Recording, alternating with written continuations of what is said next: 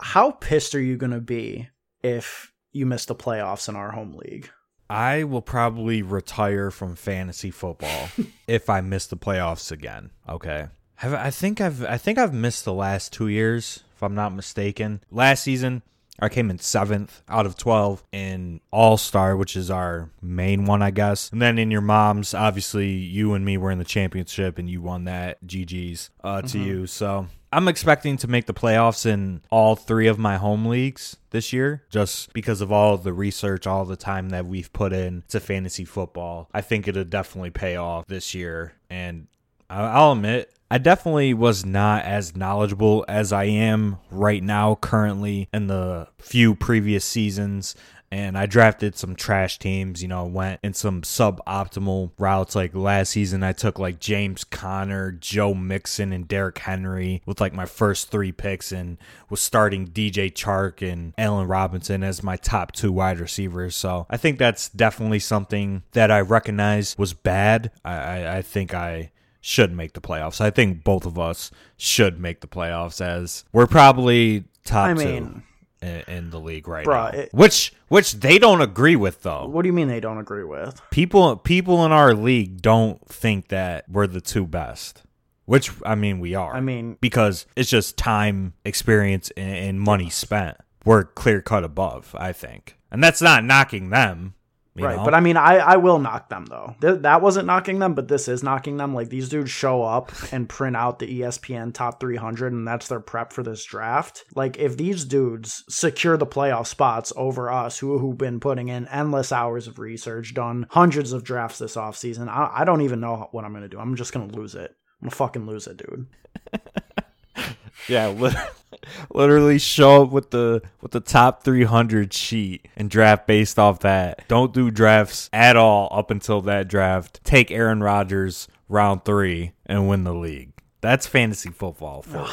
God. Can't wait. We got a couple weeks till our draft. It's going to be a good time. But yeah, I'm definitely expecting both of us to make the playoffs in both leagues that we're in. We're actually in 4 leagues together. 2 are Dynasty, 2 Redraft. Yeah, your Dynasty teams are shit. But in Redraft, you probably should make the playoffs, and I probably should too. Yeah, I would agree with that. Both assessments there.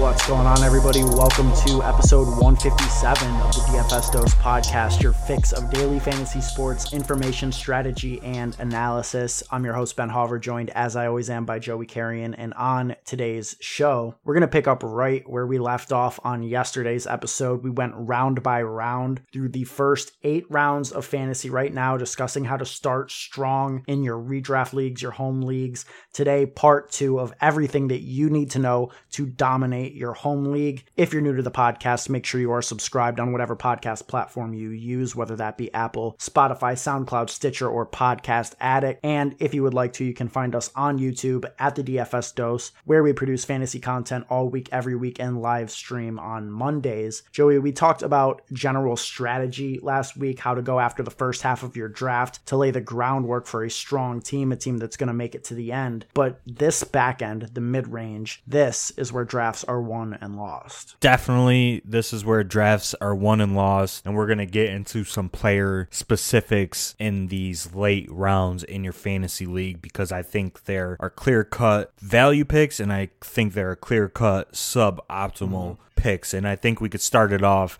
right in round 9, where we see 2 defenses getting drafted. Yeah. In round 9 with top 105 picks. Yeah. 2 defenses. Absolutely egregious. Do not draft a defense in round 9 in a 16 or 18 round draft. Do not do that. If you're listening to this, please just take that from this whole episode. Do not draft a defense until the last round. Yes.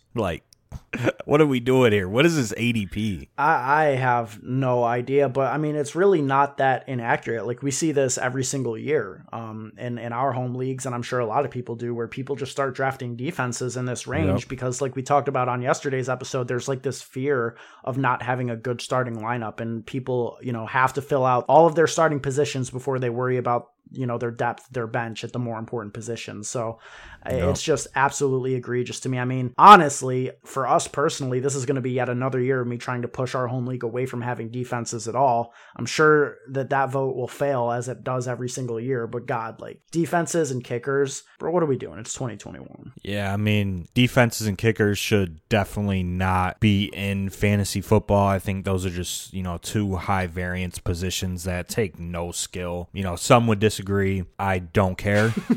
Get rid of defenses, get rid of kickers. And ESPN, if you're printing out the ESPN 300, like we referenced in the intro, they have the Steelers DST at 82 overall. 82. That's if we were solely discussing ESPN ADP, that would have been in part 1. Okay, that would have been in the top 7 rounds. A defense, no shot. On Fantasy Pros, they're 104. The Rams DST is 105. I mean, do not take a defense. You can replace the production of one of these top-end defenses just by streaming matchups for every single week of the season. And honestly, I think that's more optimal. I did see an article about it, and I'm forgetting the name, so kind of shitty for that to forget. But I saw that streaming defenses most of the time is better than taking a defense at all in your fantasy draft.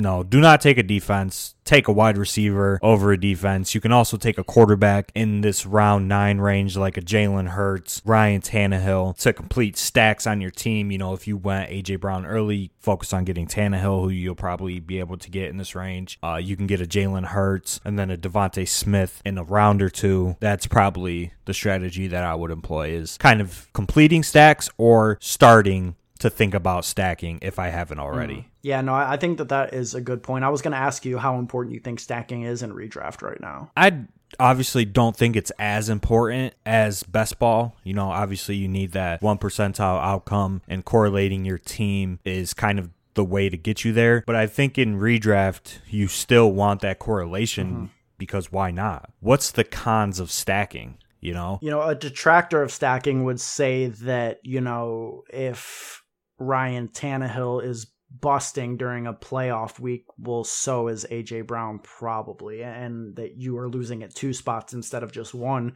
But to me, again, that's looking at things from a really negative perspective. It's like, am I planning to lose? No, I'm planning to win. I'm planning for these picks to hit. So yeah, like if I have A.J. Brown and I'm in position to win this league with, having spent a 2nd or 3rd round pick on him, then chances are Tannehill's having a pretty decent season too. So why not correlate your outcomes based on the positive expectations you have when drafting? Yep. That's what I was going to say is, who you draft early, you're expecting them to hit, right?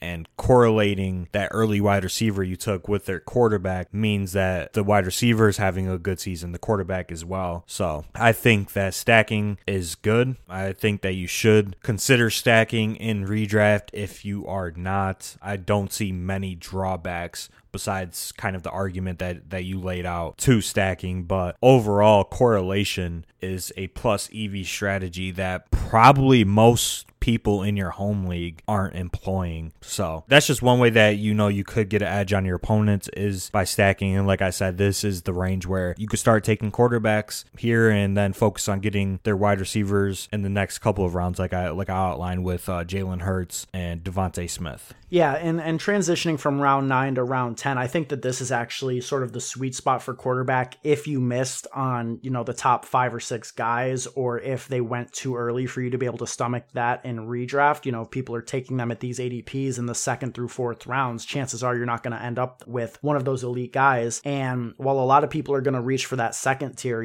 Tom Brady, Aaron Rodgers, Matthew Stafford, etc., in, the round 7 and 8 range, I think that these players going in rounds 9 through 10 are, very equal in terms of the potential they offer, whether that be Trevor Lawrence or Jalen Hurts, maybe reaching on a guy like Fields or Lance, which, it would be a reach based on Fantasy Pros ADP, but we know that that's fair value, judging by sharper sight. So I'm perfectly comfortable if I missed on early quarterbacks circling back to it around this point in rounds 9 and 10. Yeah, I'm right there with you. That's why late round quarterback is so good in redraft, because all of these quarterbacks are undervalued compared to, best ball ADP, underdog ADP, where you're going to have to spend a 9th, maybe even 8th round pick on a guy like Jalen Hurts when you can get him in the 10th, 11th round, potentially in your home league. And then Trevor Lawrence, Trey Lance, Justin Fields are some guys that are probably going later than they should in home leagues. So I think that's something to capitalize on in this season, is getting one of those rookie quarterbacks coming in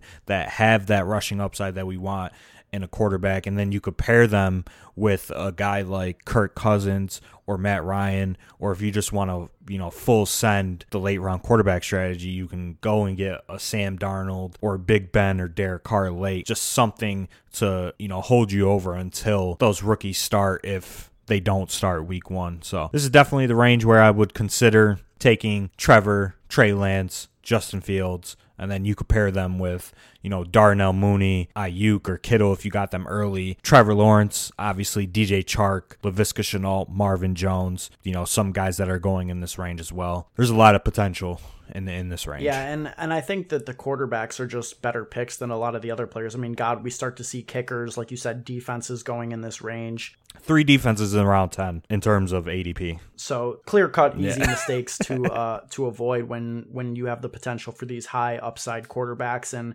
I'll continue to say it, wide receiver is never a bad pick. There's no round where wide receiver is a bad pick. There literally isn't. That's the funny part. And I think that's something that we've realized from last year to this year, is that wide receivers, honestly, are probably going to provide more value to your team over a running back, especially late in the draft. If you're getting into the 14th, 15th round, you're better off just taking a wide receiver over a running back, because at least that wide receiver has potential to at least come on the field and maybe get you a long touchdown here or there. Whereas the running backs in this range really don't have that upside. Like Jamal Williams at 122 overall, absolutely not. No, thank you. Just no on these running backs.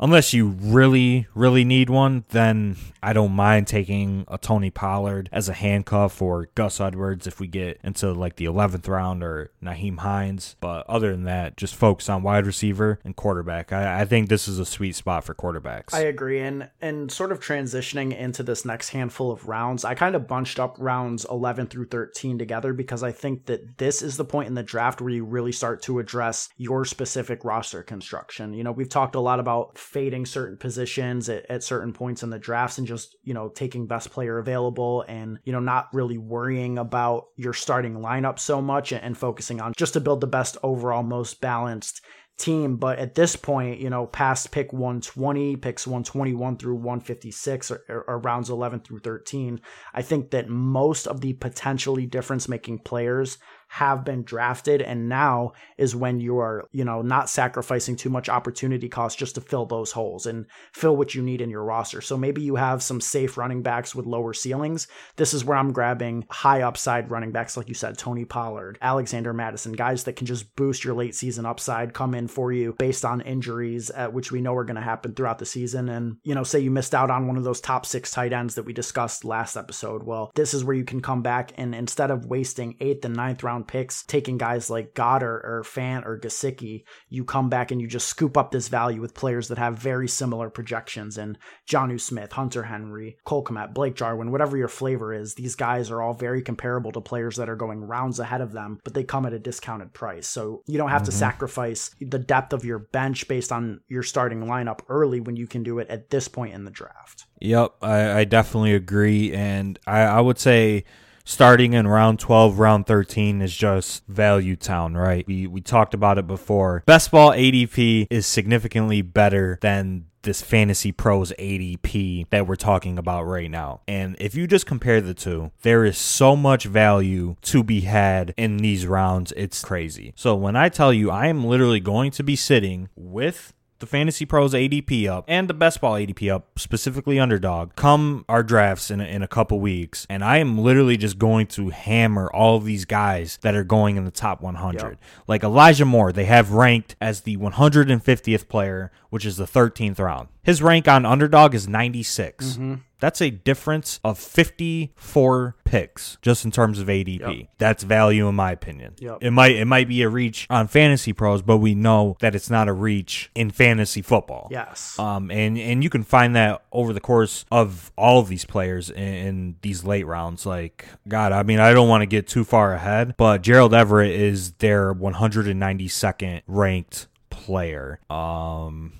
That looks like value to me. Yeah, I mean, it's literally sprinkled everywhere in these rounds. Like, Mike Williams is going in like the 6th, 7th round on Underdog. He's the 126th ranked player on Fantasy Pros, the wide receiver 50. That's absurd. Marvin Jones, Devontae Parker, like all these guys are just clear-cut values. Mecole Hardman going as the wide receiver 52 in terms of Fantasy Pros ADP. You know, he's locked in as an 8th round pick on Underdog. So I'm going to be just absolutely assaulting this value. Assaulting this. I mean, yeah, I'm right there with you. Mike Williams has an ADP discrepancy of 51 spots. If we're looking at Underdog ADP compared to this, Mecole Hardman is around the same. So if you're getting 50 spots of value in your home leagues on these wide receivers, I mean, God, they are just absolute smash picks. And same thing with the quarterbacks. Trey Lance in this range, who has a rank of 144, has a rank of 109 on Underdog. So you're getting 30-something spots of value. So that's just all I'm going to be doing in these rounds is looking at where the value discrepancies are between both platforms and just, drafting based off that. Even if I don't like a guy, if I'm getting a 50-pick discount, it's going to be hard not to take him. Yeah. It's not like for me, it's not even player specific. It's just that. It's just the value is just so huge with these wide receivers, quarterbacks, and tight ends compared to what we've been drafting all summer long, all year long on drafters and on Underdog. God, I feel like this is just going to be a cakewalk of a fantasy season. It feels like that. And then it really does. And then we're going to get to week 14 when I have 4 wins. That's fantasy football. Like your boy Gabriel Davis has a rank of 179. Yeah, the more I scroll down this list, just like the more I'm appalled by it. Looking at Gabriel Davis 179, looking at Terrace Marshall past rank 200. What am I seeing here? Jacoby Myers is ranked 213 on Fantasy Pros, and he has a ranking of 143 on Jacoby Myers. I don't want to do math, but that's like 70 picks. Man. So you'll be able to see where the value is, and player specific. I mean, we've mentioned a couple guys in Mike Williams, Devontae Parker, Corey Davis. I like all of those guys. I'm fading any single defense that's getting drafted in this range. Like the Bills are at 142 overall. The Niners defense is at 148 overall. Younghoe Koo is at 156 overall. Kicker for Atlanta. Like, I'm not drafting a kicker. I'm not drafting a defense. I'm filling out my roster with all of this phenomenal value. Yep, I agree. That's definitely the story of this mid-range. And as we transition to the final few rounds, specifically rounds 14 through 15, I think that this is the point of the draft where you should have been able to capitalize on enough value and build a solid enough roster that you should just be taking shots to the moon, drafting for upside, drafting for potential difference makers. Do you agree with that point? Yes, I definitely agree. And this is the range where you want to take your Gabriel Davis. I might be off him in the 10th round in best ball, but in the 15th round of your home league, this is a guy where if he reaches, the top of his range of outcomes, he's an elite fantasy option and one of the best offenses in fantasy football, right? And you can get him at 179th overall. I like Jalen Reagor right there too at 180 overall. Traquan Smith and Marquez Callaway are right behind them. I like those guys, potential target hogs without Michael Thomas. And then if we just scroll down a bit further, you mentioned Terrace Marshall going at 204, Jacoby Myers at 213, Christian Kirk 234, John Brown at 235. Jesus. Like, I don't know. I'm just seeing value all over the place, and these guys have upside as well. Yep. And I think that another thing that we know to be true about fantasy is that rookies come on stronger in the second half. And I think outside of the big names, you're going to find the opportunity to really capitalize on those guys late.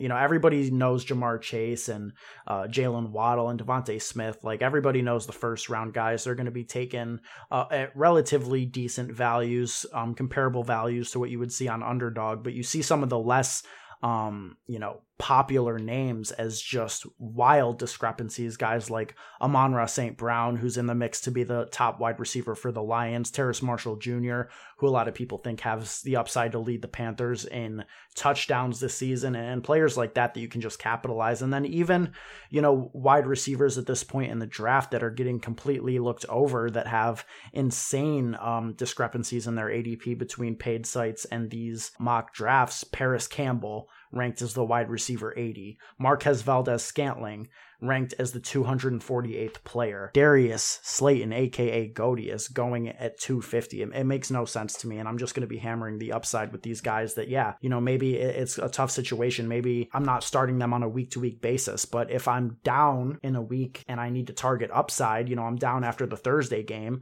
I'm going to throw one of these high ceiling guys in there. And that's the difference between, I think, redraft and best ball, where you need to make those decisions and have players that have different roles. Like, am I playing it safe this week after the Thursday game, or am I, chasing upside, and have the flexibility to do so based on how you draft? Yep. I'm right there with you. And I think specifically in the late rounds, the wide receivers in these ranges definitely give you the highest upside possible. I touched on it a little bit earlier, but the running backs that you're going to take in the 15th, 16th round are just so bad, and I don't think they're worth drafting at all. So I'd rather take shots on, Darius Slayton, Jameson Crowder, Jacoby Myers, Sammy Watkins, all in these late rounds over a guy like Marlon Mack or Damian Williams or Tevin Coleman. Like, just no. Yeah. Just take a wide receiver, shoot for the upside, shoot for the ceiling, and I think you'll be good. And then obviously, if you do still have kickers and defenses, I probably would take one of each. And I think that's something we could just talk about in general. One kicker, one defense, if you have to take them. I mean, your league should not be drafting kickers and defenses. I mean, come on.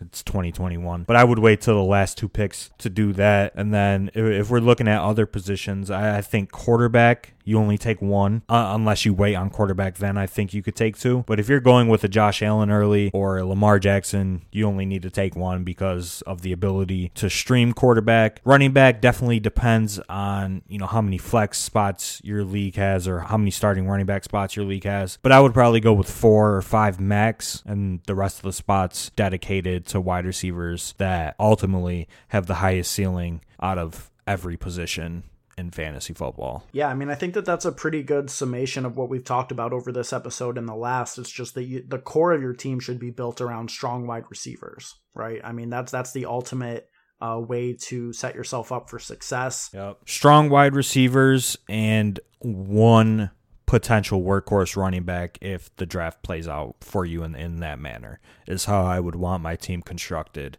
in 2021. Yes, with depth RBs in, with pass catching upside that can fill in and give you consistent points at your running back 2 position without sacrificing the elite upside that you would be sacrificing by taking those guys in the early rounds like we talked about on yesterday's episode. 100%. So I think my ideal draft, if we're just summing up this whole 2-part series, my ideal draft would be taking an elite running back in round 1, hammering wide receivers for the next 3 or 4 rounds, build out your core, build out the foundation of your team. Round 5 comes, if an elite quarterback is still on the board, great, I'll probably take him there. If not, I'll probably just still go with wide receivers, maybe mix in a Travis Etienne, how we mentioned in part 1, mix in a Darrell Henderson in round 6.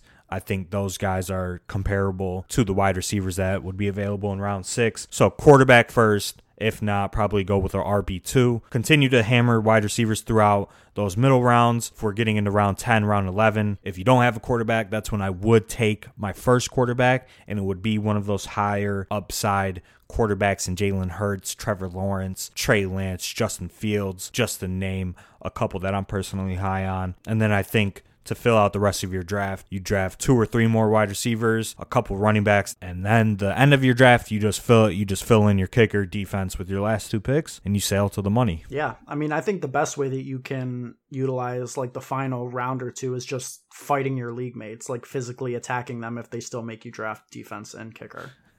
Like I'm jumping everybody at the All-Star draft if they don't pass the no defense bill. I mean, that bill is definitely going to get proposed again.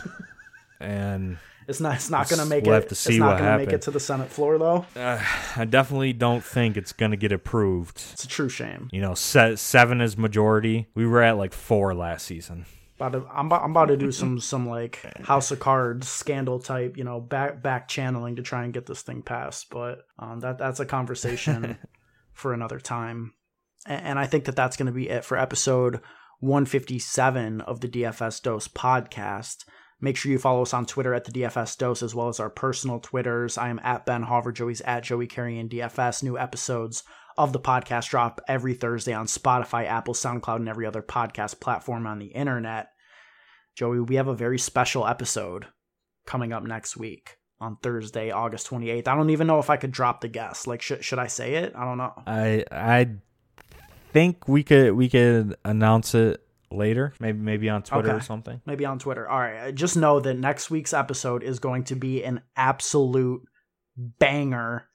Make sure that you are subscribed to the podcast so you don't miss it. It's going to be just, God, I don't even know the words to describe this episode. Gonna be one of the best episodes of the podcast with a great guest, somebody that we've looked up to, getting into the DFS space and whatnot. So it's going to be a great episode. Like Ben said, make sure you're subscribed or following on whatever podcast platform you use. And if you're watching this on YouTube, hit the subscribe button down below. Absolutely. Look, to our listeners out there, just know that we appreciate you. We value you. Until next time, let's stay accountable and keep it authentic.